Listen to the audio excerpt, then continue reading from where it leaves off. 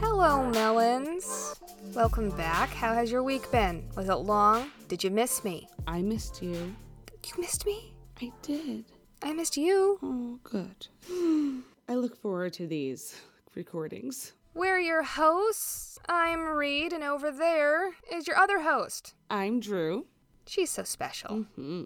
Okay, today we are going to talk about the workforce or workplace or work whatever you want to talk about it as, finding a job, interviewing for that job, and what should be expected of our jobs as a neurodiverse person.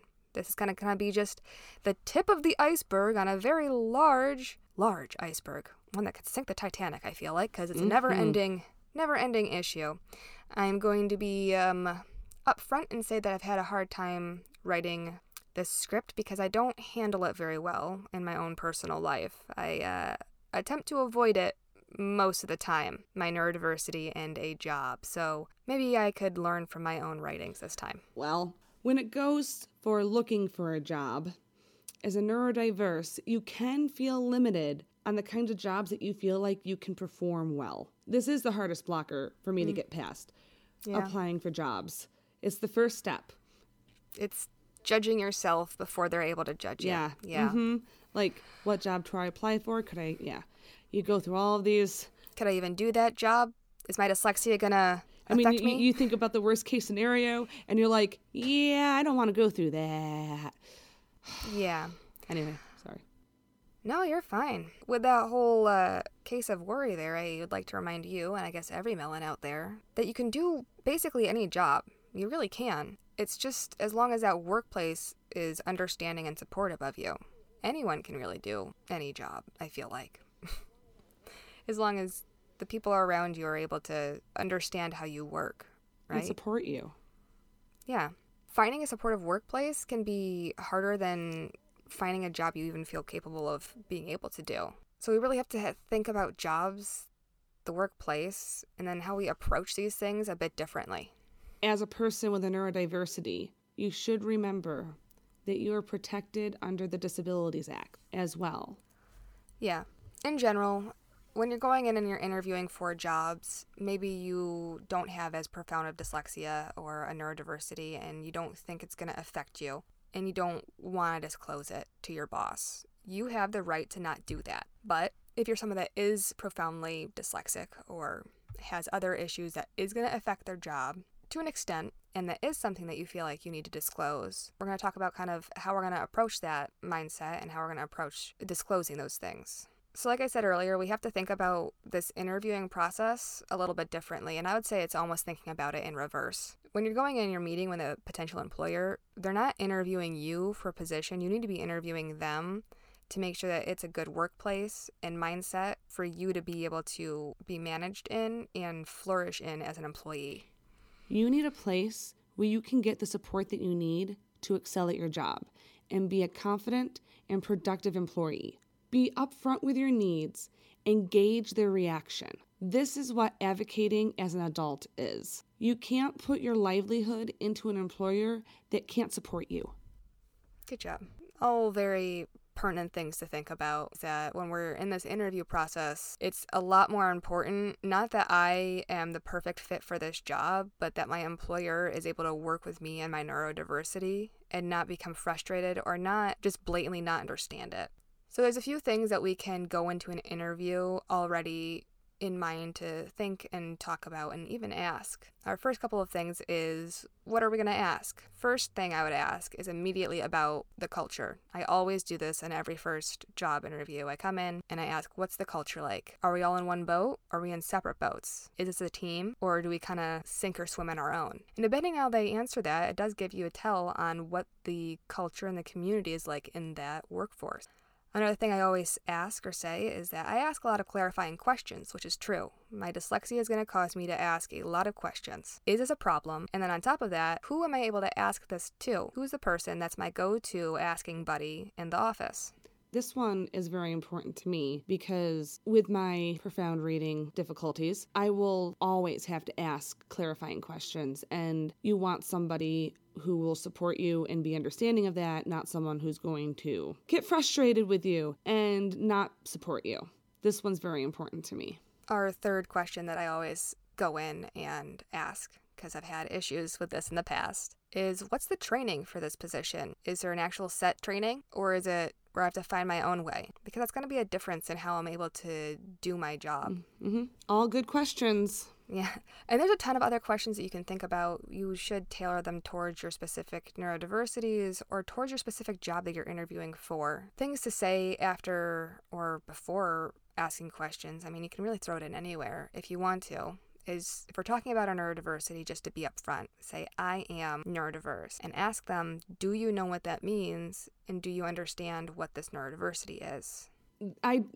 This is actually really good to do. Definitely if you know it's going to affect your job. I always bring it up in my interview to make sure that they understand, at least the best that I can believe that they do, of what's going on with me, because the last thing I want is for them to be blindsided in the middle of something because I know it's going to happen. It's the easiest way to prevent something from happening. Yeah. Another good thing to say is to say that you know what you are good at and you know where you need support and when to get help for that support, because that is honestly true. If you've been neurodiverse your whole life, and especially if you've had the wonderful gift of knowing that your whole life, you also know where you need support and can probably ask for the help before you actually need it, before you start falling behind. And just being able to make sure that they understand that and to listen when you say that you need support.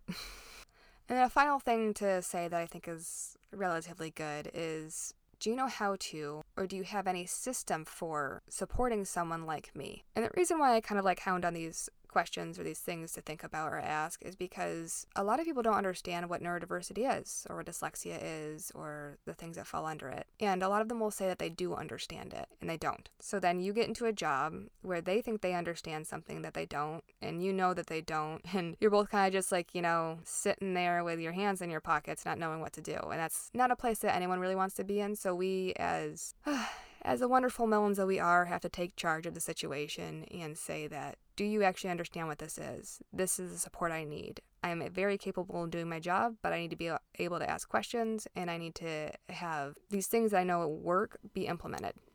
And you're within your rights to ask these questions. Yeah. Thinking this way, asking these questions, and being honest gives you and your employer the best chance to start off with open conversation and open dialogue around your neurodiversity and what support that you need.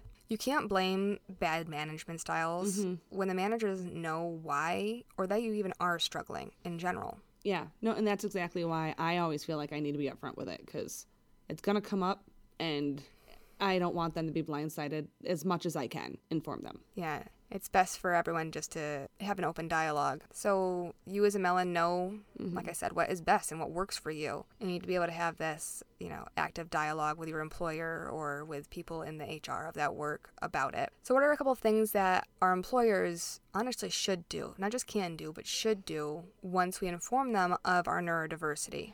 Every employer should take it upon themselves to get educated properly on what neurodiversities their employees have and what work and management strategies are out there. Every good manager should be continually working on their management skills. Having managers continuously work on their skills isn't putting extra work on the employee or on those managers. This is actually just well-run business practice. Yeah, most businesses already do manager education, continuous.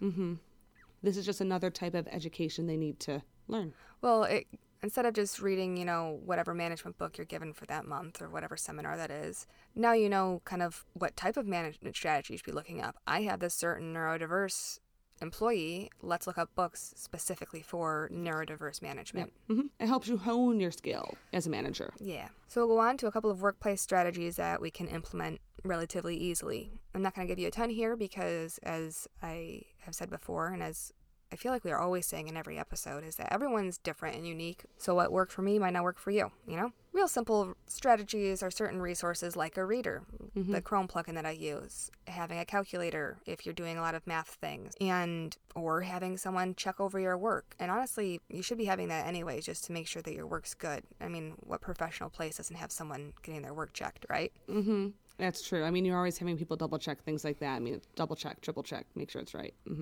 And especially with spelling, that's one thing for me. You know, it does need to be double checked, but I spell very phonetically, so it's usually relatively understandable. Yeah. One of the other strategies that works is focused work and timed breaks. Sometimes you need, like, if you work for like an hour or 45 minutes, you might need that like 5-minute defrazzle moment. And then you come back and you're ready to go and you can put in that, you know, next hour and a half, and then 5-minute defrazzle break. Yeah, and letting that be something that's okay to have in your workplace, and having that be kind of like a known thing that you're still working, but you're taking your 5-minute break, and then you'll get back to being productive. And it makes you more productive. The people who need that are more productive. Yeah, well, there's a lot of psychology in general for not just neurodiverse people, but everybody that's helpful. Yeah, no, I've heard that too, yeah. That's just good management, man. Okay, the last strategy that I have is something that maybe you haven't thought about, but a lot of jobs like to continuously educate their employees. So if you're somebody that's neurodiverse and you are wanting a higher position in your job, you might want to take a writing class, or maybe you're a programmer and you want to get better at programming. You might take a programming course, or if you work specifically in a finance field, there's a program that you put all of the finance things into. You can take a course on that program. So a lot of jobs are already set up to help employees do this, but I think it's really pertinent or really helpful for the neurodiverse community to take advantage of that. I definitely agree with this. As a person with a neurodiversity, feeling confident and in some ways worthy of having that education from your employer to be able to do the job that you want to do. I don't know. I know a lot of regular people who take advantage of that kind of thing. Regular people. Neurotypical people who take advantage of that kind of thing.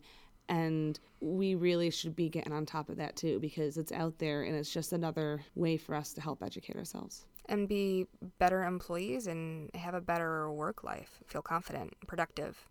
That's all anyone ever wanted anyways in life, is just to feel confident and productive. It is. It's all I want. Okay. That and traveling. And $1 million and the ability to teleport, because I'm not real into flying. Oh, yeah. No, me neither. Just get me there. Motion sickness. Ugh. Okay. Anyway. Well, that was the tip of our workplace iceberg. Obviously, there's a ton of things that we can talk about in this. Hopefully, some of that was helpful. So, we thank you for coming and listening to us for another week. Yep, another one down. I'm still on Instagram, if you didn't know. The podcast is still on Instagram. We're still on Instagram. It's at melons.podcast. Come visit us on Instagram. Join our community. Be part of our melon patch. Yes, come to the dark side. Oh, lordy lord. I'm over there posting posts. At least once a week, sometimes twice a week, like I said, when I feel super swanktastic or I got the energy. If you want to message me there, I will message you back. And if you want to send us suggestions for episodes, if you want to know anything more on this specific topic, that's where you ask, man. That's where I'm at. And we'll provide. Yes. I'm relatively lonely and desperate, so if anybody wants to chat me. Oh, Lord. Do you want to say anything else before we sign off?